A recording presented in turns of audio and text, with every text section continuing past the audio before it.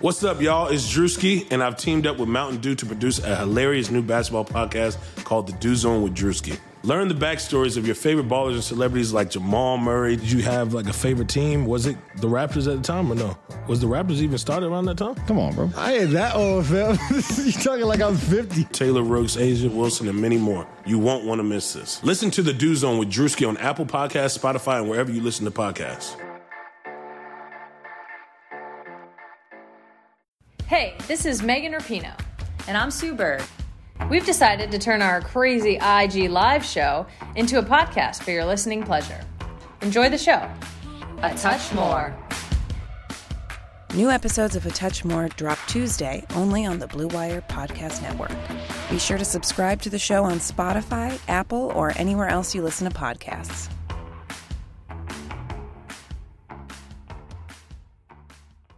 All right, today's podcast is brought to you by Bet Online, your online wagering solution. We're going to go over the 2015 second-round series between the Rockets and the Clippers, Game 6. Really fun game, really fun podcast with Craig Ackerman. Just as a heads up, a very tiny piece of the audio got cut off at the beginning. You're not even going to notice it, but I just wanted to point it out just in case you guys do. I hope you guys enjoy. Blue Wire. Russell Westbrook is off to Houston. It's going to be scary. Not for us. No! James Harden just caught a body here in Los Angeles. And Westbrook is on the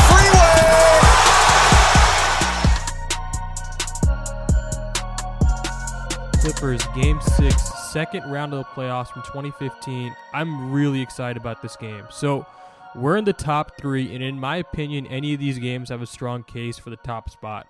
My guest today called this game on radio and considers this the greatest game of the Rockets game of the decade. Craig Ackerman, how are you doing today, sir?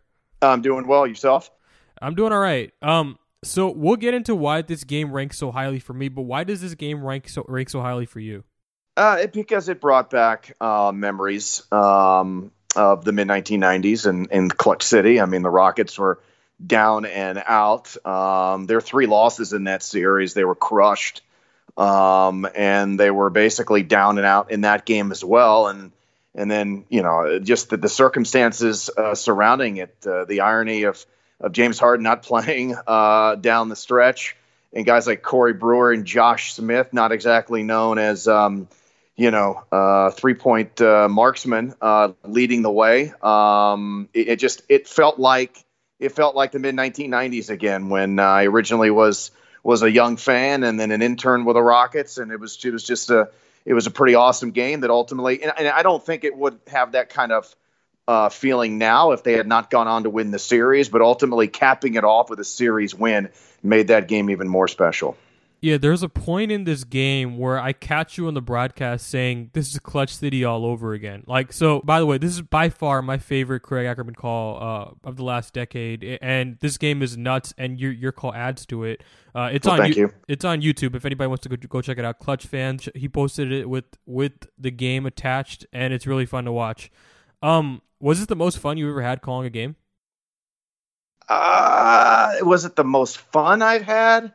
I mean, I'll be honest. I always have fun. I enjoy. I mean, I love comebacks. I've had a lot of fun calling some games against Golden State that the Rockets have won. Of course, not so much on the ones that they've let slip away. I had a great time. It was awesome. It went from a feeling of,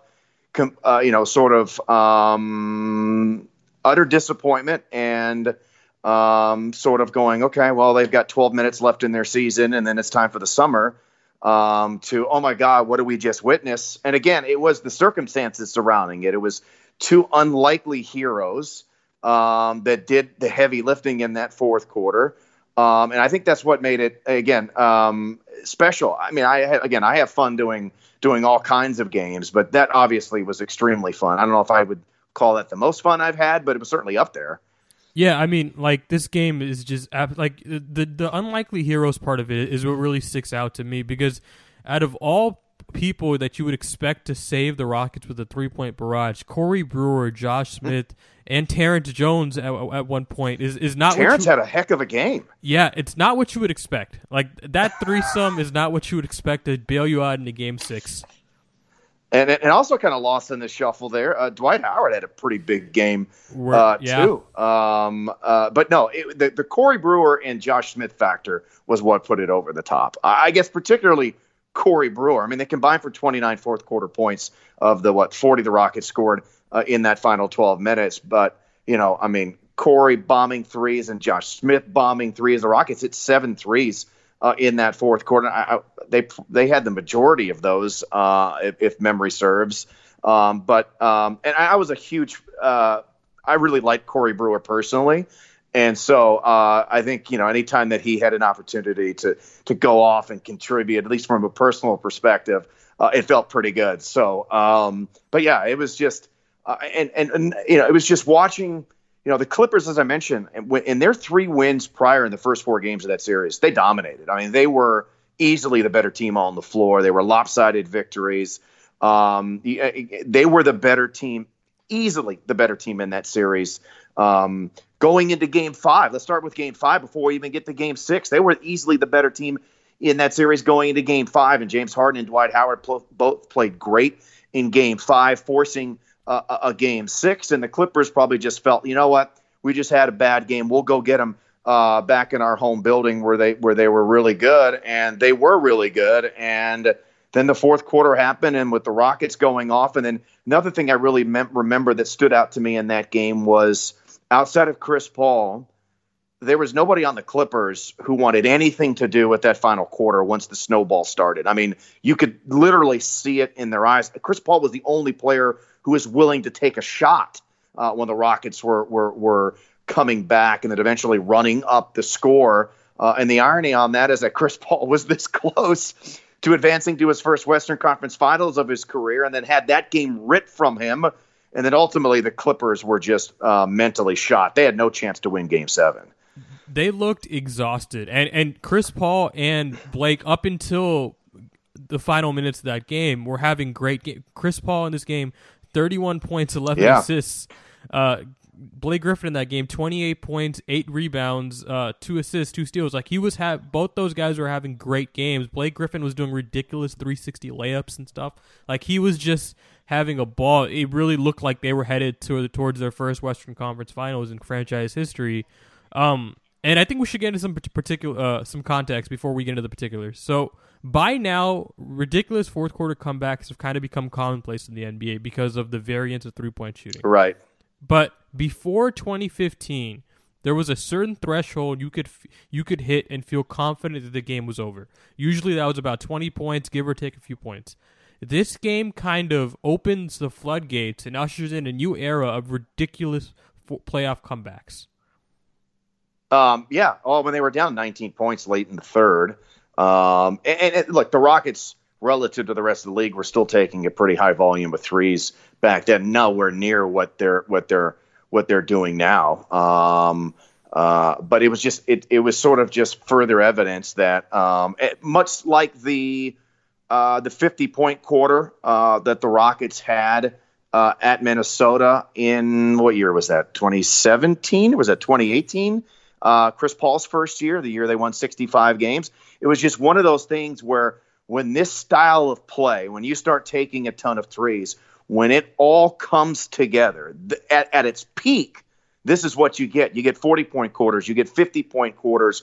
You get deficits that you can erase instantaneously. On the flip side, you also get leads that can evaporate quickly. And to me, I think that's what personally adds.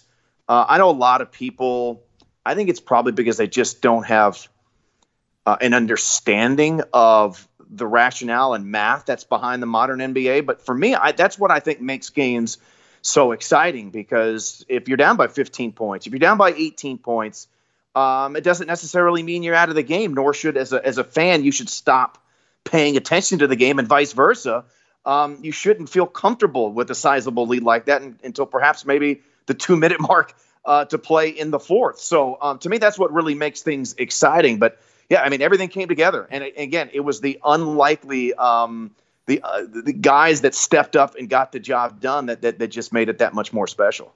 Yeah, and again, since this happened, we've seen a bunch across the NBA. Like, Klay Thompson is kind of the poster child of this, right? Klay Thompson has been behind so many third quarter comebacks since 2015. Like, this is the first real game that ushers in, like, that tells that this is possible, right? You remember Vinnie Johnson, right? The microwave. Right, yeah. Right, and that was back in the 80s, right? And things have changed so much now. So I wonder what the modern term now, people use turbonuclear. I don't know what the modern phrase is, but you're right. I mean, guys like get hot. I mean, super hot in a hurry. And all it takes is a handful of possessions to either walk away and hide or rally or blow a deficit. And again, to me personally, that level of variance and uncertainty and volatility really adds to the excitement of the modern game. No, I enjoy it. Like, I really do. And I think in a 7-game series, most of the time, the better team is still going to win. Like, this is one of those rare occasions where I don't think the better team won. Correct. But it was still a hell of a series. And I think this is more of an anomaly, which you're going to get in the future. But it was still fun. It was still fun to watch. Yeah. In the NBA, the teams with the most elite talent typically always win. Because there's so few of those guys. We're talking about the elite of the elite in the league. There's so few of them. There's so few true difference makers in the NBA that if you have one, at least you're in the game, as in a chance to be successful, not just talking about an individual game. But and then if you have multiple elite talents, then you have a real opportunity to either make a deep playoff run and or win a championship. And so in particular, so in the long run, when teams have talent, always ultimately wins out over the long term. But in the short term, you can have strange, situations like this. I mean, go back to when Golden State won 73 games and they couldn't cap it off. They were easily the better team. They were easily the team with the most talent. But occasionally anomalies do happen. But typically, most of the time in the NBA, the teams with the most elite talent always win out. But it's fun when you do have some of these anomalies, especially if you're considered the underdog, because it really feels good when that does happen. Yeah, 100%. And it will be interesting, actually, to see how much variance affects this upcoming playoffs. If with 4 or 5 months off, I wonder how many upsets we'll get with the amount of variance that's involved in the NBA today, combined with teams that aren't in rhythm. That's going to be interesting to see what kind of combination we get. So Harden goes to the bench with around 2 minutes remaining in the third quarter, and the score is 72-89. This is unofficially where Houston's run begins. Before we get into the play breakdowns, what did you think of Kevin McHale's decision to not only bench James Harden, but keep him on the bench for the rest of the game? Because at the time, it was considered really ballsy. First of all, he was not having a particularly good game. He had a triple-double in Game 5, which kept the Rockets season alive, which led to Game 6 in Los Angeles, and he was not having a particularly good game. And mind you, up until the last year or so, most of Harden's worst games of his career came against the Clippers in Los Angeles for whatever reason, and he was not having a good game. I think just take a quick gander at the box score. I think he hit all of his free throws, but he did not shoot it well at all in Game 6, and so he was struggling with his efficiency. And again, you're at the end of the third quarter, so I can't remember if that was the typical time where Kevin gave James a rest anyway, or if he just sat him because he was just having a poor game. But then the fourth quarter starts, and you're looking over, and you're like, well, the season is on the line, and your best player is still sitting on the bench. That's when I start thinking, this is interesting. He's with potentially only 12 minutes left of your season, he's going to start it with his best player on the bench. That's where I was like, that's a little weird. That's a little strange. And then, the run picks up, and I keep glancing down at the bench. Is he going to put James in? Is he going to put James in? And he just rode the hot hands. So you got to give credit to Kevin McHale. He ultimately made the right decision. So James Harden was 5 for 20 in this game. So you're right, he was not shooting well. But here's what I'll say. Harden was struggling, and it was probably the right short-term play, especially the stakes of that game, the fact that the Rockets were on the verge of elimination, and this was the first time that they'd ever gotten this close to a Western Conference Finals in 20 years. It was probably the right short-term play. But ultimately, I think it was still short-sighted because not only is keeping your star player benched during the closing moments a dangerous career decision, but it's short-sighted if you intend to coach that team long-term. Let me explain. Because James Harden's 25 years old at the time. You need him to get adjusted to playing in these tight games. Like, he needs these reps. If you plan on being his coach long-term, keeping him out there in crunch time may cost you this game, but win you several others in the future because then he becomes adjusted. Now, it's easier to say that than do it, right? It's harder to actually do it. So I'm not going to hold it against him. Now, let me be clear. I think it was totally fine for him to originally bench James Harden in that particular moment because he wasn't playing well. I don't think I would have felt comfortable keeping him on the bench for the entirety of the fourth quarter. I think I would have brought him back in. Well, that's why I kept looking down, and I was wondering, is he going to put him in? Is he going to put him in? But like sometimes coaches have to make really tough decisions, and he made a decision. And then I think what helped him maintain that decision to keep him where he was is that the guys, I got to remember, I mean, obviously Josh Smith and Corey Brewer aren't James Harden. They're nowhere near his talent level. But those guys are, as they say, on scholarship too. And they're worthy of being in the NBA for a reason. And at any given moment, pretty much any player at the NBA, when you're talking about the 400 or so best players on the planet, can get the job done. And I think what continued to justify his decision to keep him on the bench was that those guys and that group were playing so well together. And again, sometimes coaches have to make tough decisions. Who knows? If the Rockets end up coming back and then ultimately blowing the lead and James is still sitting on the bench, hindsight is always 20/20, maybe that does affect Kevin's status immediately after that particular series. But,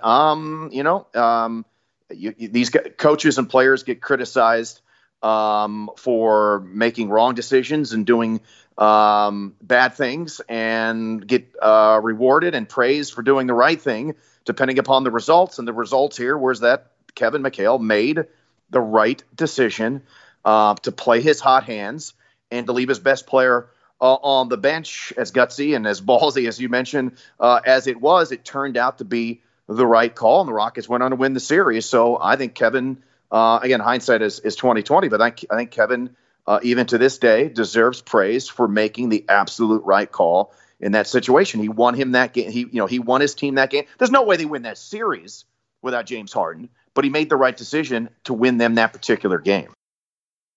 I say a quick break to talk about our friends at Bet Online. There is no shortage of action going on at our exclusive partner, Bet Online. NASCAR is back, and Bet Online has hundreds of other games, events, and sports to get in on. You can still bet on simulated NFL, NBA, and UFC events 24/7, or you can participate in a $10,000 Madden Bracket Challenge, a March Madness-style NFL simulation tournament you can enter for free. And coming on next Sunday, BetOnline has ex-Chicago Bulls Ron Harper, Horace Grant, Bill Cartwright, and Craig Hodges joining them to discuss the Michael Jordan documentary and what they're calling the Final Dance. Visit betonline.ag and use promo code BLUEWIRE, all one word, all caps, to receive your new welcome bonus and check out all the action. Bet Online, your online wagering solution.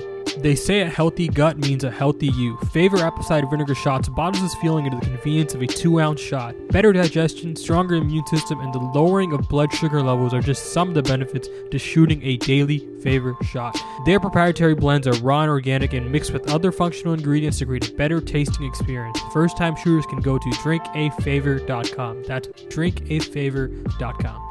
Now back to the show.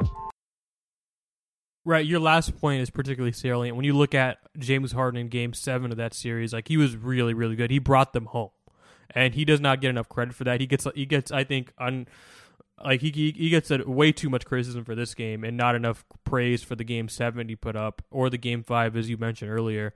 He had really good games in this series, but here's my thing. Like, I totally understand the notion of keep running with the hot hand or keep staying with the guys that brought you there, right? That's a very old school basketball term, and it applies to this situation. But, hey, Kevin McHale's an old school basketball guy. Right, yeah. And I get that, it's not a very modern NBA decision, is what I'll say. It's not something it you rarely see a lot. happens. I bet you if that game was replayed again, right? Mm-hmm. I bet you that James. I have. It's not like I've talked to Kevin about it, but maybe he's commented on this since. But my guess is that internally, going through his brain as he's thinking through things, he's probably thinking, I need to put him back in. I need to put him back in. I'm going to put him back in after the first time out. I'm going to put him back in after the second time out of the fourth quarter. I'm sure he was running through this internally in his own brain as he was trying to think through what would be best for his team. But again, the guys were playing so well, and you just could feel the Clippers collapsing. I don't know if it came across on TV, but sitting there courtside, you could see the fear in the Clippers' eyes outside of Chris Paul. Chris Paul was the only guy who was not willing to fold in that situation, but you could see it on the faces of DeAndre Jordan and Blake Griffin and whoever the heck else they had out there at the time in the fourth quarter. Their best players outside of Chris Paul, that Rockets run, especially the run that was initiated by who it was initiated by, that, as to use a modern phrase, those guys were shook. And you could see that in their eyes. And I think that's something that Kevin was probably seeing as well. And as he was running through, and my guess would be his assistants were probably like, hey, you're going to put James in, you're going to put James in, you're going to put James in. I mean, and he, again, when you win and you make the right decisions, you get praise. And then when you lose, when you make poor decisions, you get criticized. And that's why those guys get paid a lot of money. Right. And the obvious choice to when to put him in is probably the 4:23 mark of the fourth quarter when it's a tie game, when it becomes a tie game.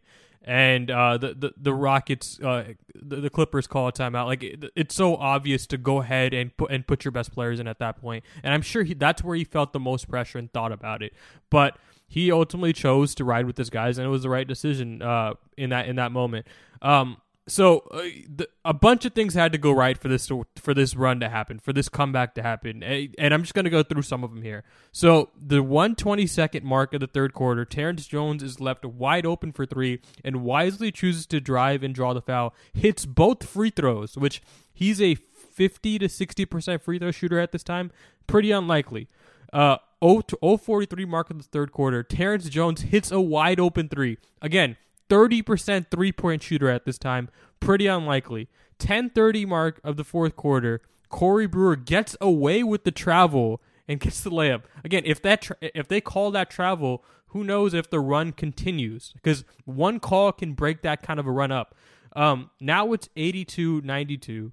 Trevor Ariza runs off the screen, hits a catch-and-shoot three. 7:55 mark of the fourth quarter, DeAndre Jordan saves the ball under his own basket, which is just like coaches hammer that home all the time. Do not save the ball under your own basket. And he did it in that moment. Jason Terry catches it, hits the wide open three. It's single digits now, 88-97. Corey Brewer and one layup to get it to single digits again. This is where the game just gets absolutely nuts. So Josh Smith brings the ball up after Jason Terry forces the steal. He feels the defense out, realizes that both DeAndre and Blake intend to leave him open on the perimeter, and he hits the three. And they're down 6 with 7 minutes remaining. At this point, what is your level of interest, confidence in that game? Like, do you sense that something's going wrong? Going wrong for the Clippers? For the Clippers. Oh, absolutely. You could see it on their faces.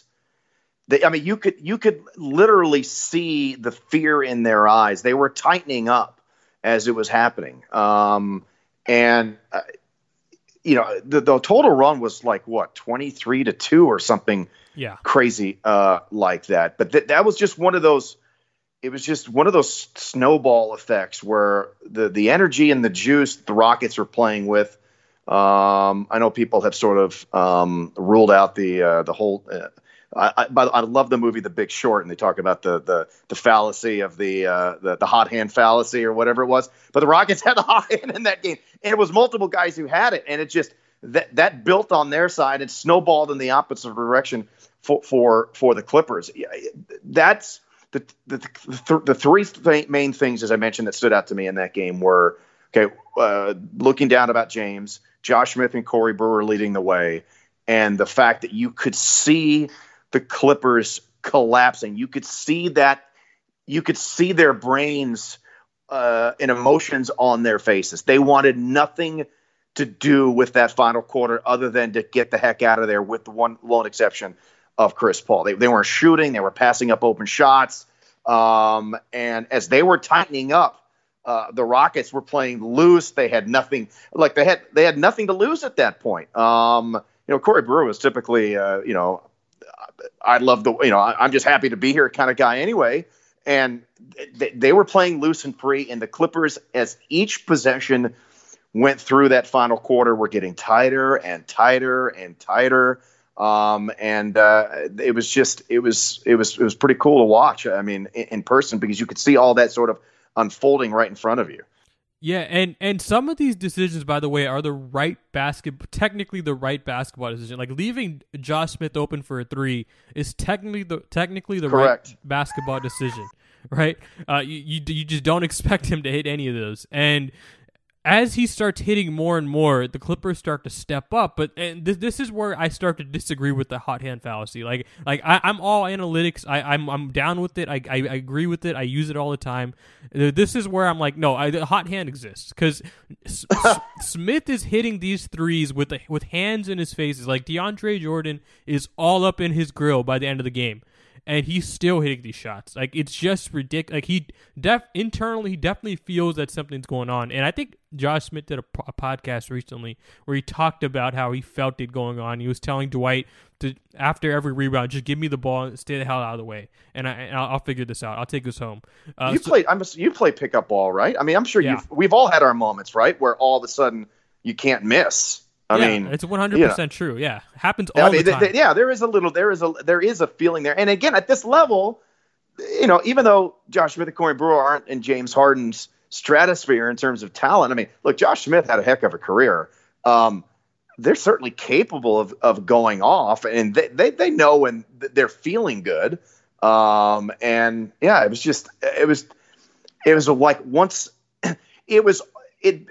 The odds of that being repeated are probably at the same odds of the Rockets missing 27 consecutive threes again. Basically non-existent, right? Both were like once in a lifetime chance, right? The circumstances that ultimately led to both polar opposites. Yeah, and by the way, you're going back to the body language thing again. So yeah, I do agree that a lot of what the Clippers are doing wrong defensively is their body language. Their shoulders are slumped. Oh. They just look dazed. But a lot of it is just they're gassed. They look completely tired in these like there's a point in this game, 5:29 mark of the fourth quarter. I wrote down in my notes, a very tired Blake Griffin steps up on Josh Smith, who just hits 2 threes in a row. And now bring the ball up. Dwight sets like a half screen to Blake's right. So he's not really setting a screen. He's just like standing there. And he's in screen position. Blake gets confused because he's tired as hell. And Josh Smith drives left for the easy layup. Like, I think at this point, you just forget which way guys naturally go. Like, I think in that moment, Blake, I watching the game, it looked like Blake forgot that Josh Smith was left-handed. Like, it literally looked like that watching the play. Like, he defended him as if he was a right-handed player. Josh Smith drove to his left, got the easy layup. Like, these guys look completely tired. But when pressure gets ratcheted up, yeah, typically, no matter how many times as an individual in whatever pressurized situation you're in, sometimes that results in people not thinking clearly. Mm-hmm. No, you're right. And again, like this Clippers team, by the way, like a big part of the reason they're so tired, it's so shallow. Like the amount of players that Doc Rivers plays this game, it's like 7 by that point. Like he's getting Austin Rivers and Jamal Crawford off the bench, and that's it. I think Kendrick Perkins was a part of this team. Like Big Baby Davis. I mean, like this team was really, really shallow and struggling to find depth. And you can tell by the way they're defending, like this is the point where it all falls down on them. Like it hits them like a ton of bricks. It looks like they internally realized, oh my God, my body can't move as quickly as it did at the top of the third quarter. I still tend to I tend to believe their mistakes and were a result of just, I think you used the phrase days, the standing 8 count that was initially given to them. They were just and more than actual. It all kind of is one thing anyway, but more than actual just physical exhaustion. I think it was just the moment that stunned them that resulted in everything that snowballed from that point forward. No, because the same can be said on the other side when people have feelings of euphoria and confidence because things are repeatedly going your way.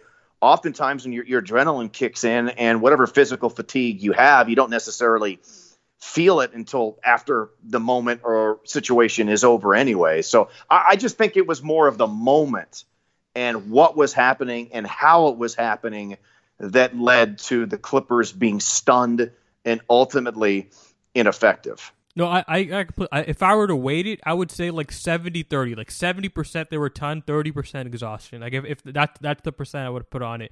But and this is where you can really see like just how much everybody's just shocked at what the hell is going on. Like so, the Staples, Josh Smith blocks this shot and hits another step back 3, and the Staples Center is just pin drop silence. The camera is panning to celebrities in the arena with hands on their faces. They're just confused. They don't know what's going on. You look at the Clippers bench. They don't know what's going on. Obviously, the players on the court don't know what's going on. Doc Rivers is yelling. He's panicking. He's in euphoria. He doesn't really know what to do. It looks like he's kind of throwing his hands up. He doesn't know what the hell to do. It's just a moment of confusion. Do you remember the atmosphere in that building at that point?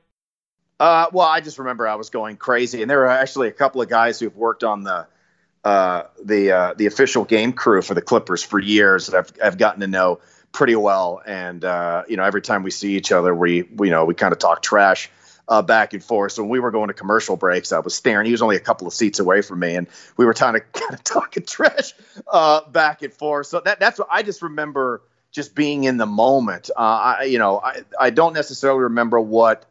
And when I'm calling a game, I don't know if I necessarily notice, especially on the road, the crowd. You notice the crowd when things are going great for the home team, like every time the people in Oakland got up and the Warriors were rolling, that kind of hurt because you kind of get familiar with that. But when things are going bad for the home team, I don't necessarily pick up on the quiet level of the fans. I'm just personally enjoying it so much. So I personally was having a great moment. Like I said, during commercial breaks, kind of talking trash back and forth with some of the guys that were working there for the Clippers on the scorer's table, and again, just generally having a ton of fun. Well, you were one of like 15 people in that building having a great moment, because the rest of that building is just, I've never seen an atmosphere like that. It's just pin drop silence. You have to go back and watch the clips for this, by the way. If you watch the clips, occasionally when the camera pans, you can like see me stand up and doing like fist pumps. I really kind of get into it. Going back, I don't know when it was. Maybe it was my first one of the playoff series against the Blazers. In Portland, radio sits off for the Clippers now. Radio is off the floor too. Basically, it's everywhere. But at this time, radio for that particular series was still on the floor in LA. But Portland, the radio was off the floor, not too far off. It was actually not a little bad spot. But you have fans who sit literally right above you. And the Rockets were doing well, and I was doing my typical fist pumps and all that stuff. I had people throw stuff at me, so I tend to get into it a little bit. But if you every once in a while, if you get the right camera pan on this Clippers game, you can see me standing up, giving air fist pumps and stuff like that. So. Yeah, by the way, you're allowed to do that. You're the home play-by-play guy. You can get into it. No cheering on press row, though. That's what I was originally told. No, it's fine. I just screw that. But this game is completely nuts. And you're completely right about Dwight's rim protection as defense. Like, he is just suffocating guys at the rim. Like, Blake just can't get anything to go around the rim, and it's all Dwight. He is the unsung hero of this run. The Rockets don't get to the Western Conference Finals this year without Dwight. Dwight gets a lot of grief around these parts and around the league, for that matter. But I've always said this: I like Dwight Howard a lot. I really enjoyed his time on the team. In two of the three seasons that he was around, overall he was the best Rockets playoff performer. And I don't think people really give him enough credit for that. Things got turned for the worst at the end there. I'm not exactly sure what. I never personally witnessed any acrimony between Dwight and James. Obviously, they're two very different personalities. But I always enjoyed Dwight, and I thought Dwight, again, in two of those three seasons, really played well for the Rockets when he was healthy. And I know this is a little bit of a sidebar here, but and I know the Lakers are a rival. But on a personal level, I'm glad to see that Dwight had a sort of a renaissance of his career a little bit this season. With the Lakers, because I think he's a Hall of Fame player. And again, when he was here with the Rockets, would I have liked to have seen him become, more accepting of his role primarily as a pick and roll player instead of posting up on the time? Do I think that would have changed the course of his career with the Rockets? Absolutely. I don't know why he was so unwilling to sort of accept that, which in large part made him one of the three best players in his prime when he was in Orlando, because he was such a dominating pick and roll threat. Why that wasn't something that he could not grasp and ultimately turned into his bread and butter, I don't know. But I enjoyed his time, and Dwight was terrific in the playoffs for the Rockets. So he had a great game. Yeah, I mean, and it's funny, you mentioned how you would have liked Dwight's role to be like, just play defense, run pick and roll, that's it. And you'll be an awesome player, and you'll be beloved by the fans here. And it's fun. This game is kind of Dwight doing that. Like, he is really staying the hell out of the way. He's not asking for post touches. He's playing really good rim protection at the basket. He is running pick and roll with guys like Jason Terry and Josh Smith, which is, unlike him, but he's staying out of the way. He's playing within his role, and he's like, I think if you were to point to the most impactful game Dwight's ever had, this is probably it for me. He's just a monster in this game. He's just a beast. No, I really haven't thought. I'll take your word for it. I haven't thought about what was his most impactful game with the Rockets. But again, he was the Rockets overall. He was the Rockets' best playoff performer in two of the three seasons that he was here. So I think he does deserve credit for that. Yeah. All right, so I think we've thoroughly covered this game enough. Awesome game. Everybody should go back and rewatch the highlights of it. It's really entertaining. Rewatch the highlights with Craig Ackerman's call over it, because it's really, really fun and really entertaining. Craig gets really into it. If you can't see him going crazy, you'll hear him going crazy in this game. By the way, Craig, have you watched The Last Dance? Have you completed it? Yes. So I want to get this off my chest real quick. So the Tim Grover thing with the pizza conspiracy. So it's driving me crazy, because all the logical stuff doesn't add up here. So 5 guys go to MJ's hotel room to deliver this pizza. Fine. How is that out of the ordinary? If you found out you were delivering a pizza to Michael Jordan, would you not tell your friends, and would you not all go at once to go deliver this pizza? I don't think that's suspicious at all. Well, it's a little odd, but the thing is, first of all, how do you know it was Michael Jordan? Did they say, this pizza's from? I mean, did they say who it was? I mean, usually, especially the stars, they all travel with hotel aliases. So my first thing on that was, well, how did these guys even know it was Michael Jordan ordering the pizza?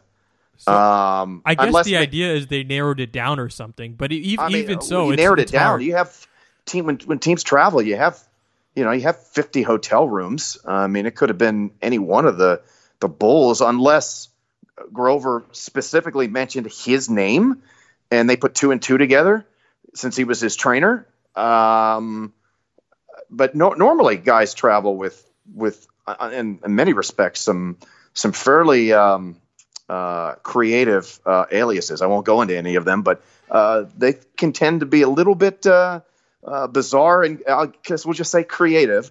So I'm shocked. I don't know how would they know that was Michael Jordan? That's what I don't understand. And I guess maybe if you did kind of catch wind that it was Michael Jordan, that that you would roll 5 deep into a hotel. But here's another thing. Typically when you order pizza in a hotel, in order to go up to the room, everybody has to check in at the front desk, right? You can't just say, right? And so how did the front desk allow 5 different people to come in to deliver one pizza? Don't you think from a security standpoint, especially knowing that the Bulls were in that hotel, that you would let something like that fly? So it's a strange story. I don't know if all of it adds up. Yeah, and Tim Grover is just like I don't think he actually believes this. I think he sold himself this over time, and he's just so into it in the documentary. He's just like, Michael, don't eat that pizza. I got a bad feeling about this. He is just sold on this. So you can tell, even if he didn't believe it at first, he's definitely sold himself this over time. But yeah, there's just so many things about this story that don't add up, and I feel really bad for this random Pizza Hut in Utah that's just getting defamed right now. They're getting a bunch of bad press. I'm sure if I go look up their Google reviews, like, the internet's crazy. The internet's probably already found that Pizza Hut, rated it down like 3 stars. I think the guy who delivered it, who made the pizza, has already spoken publicly several times about it. Oh, really? He's come out. Yeah. And it said that there's absolutely no way was that pizza compromised. Yeah, I mean, by the way, this idea that a Pizza Hut in Utah would have 5 guys working there, but when I go to Pizza Hut, and I don't go there that often, but when you do go to Pizza Hut, there's 3 or 4 guys working. You never find 5 guys behind the counter. There's just something about that does. Maybe when he delivered it, he called up all of his boys and said, "Hey, meet me." Who knows? To me, it doesn't necessarily add up, and I guess the aura of the flu game sounds a whole heck of a lot better than food poisoning. Well, I'm glad they actually came out and said it was food poisoning, because for a while it was conjecture, and now they confirmed it, and now we can stop calling it the flu game. Although I suspect people will still call it the flu game because it just sounds better. The food poisoning game doesn't have that same ring, right?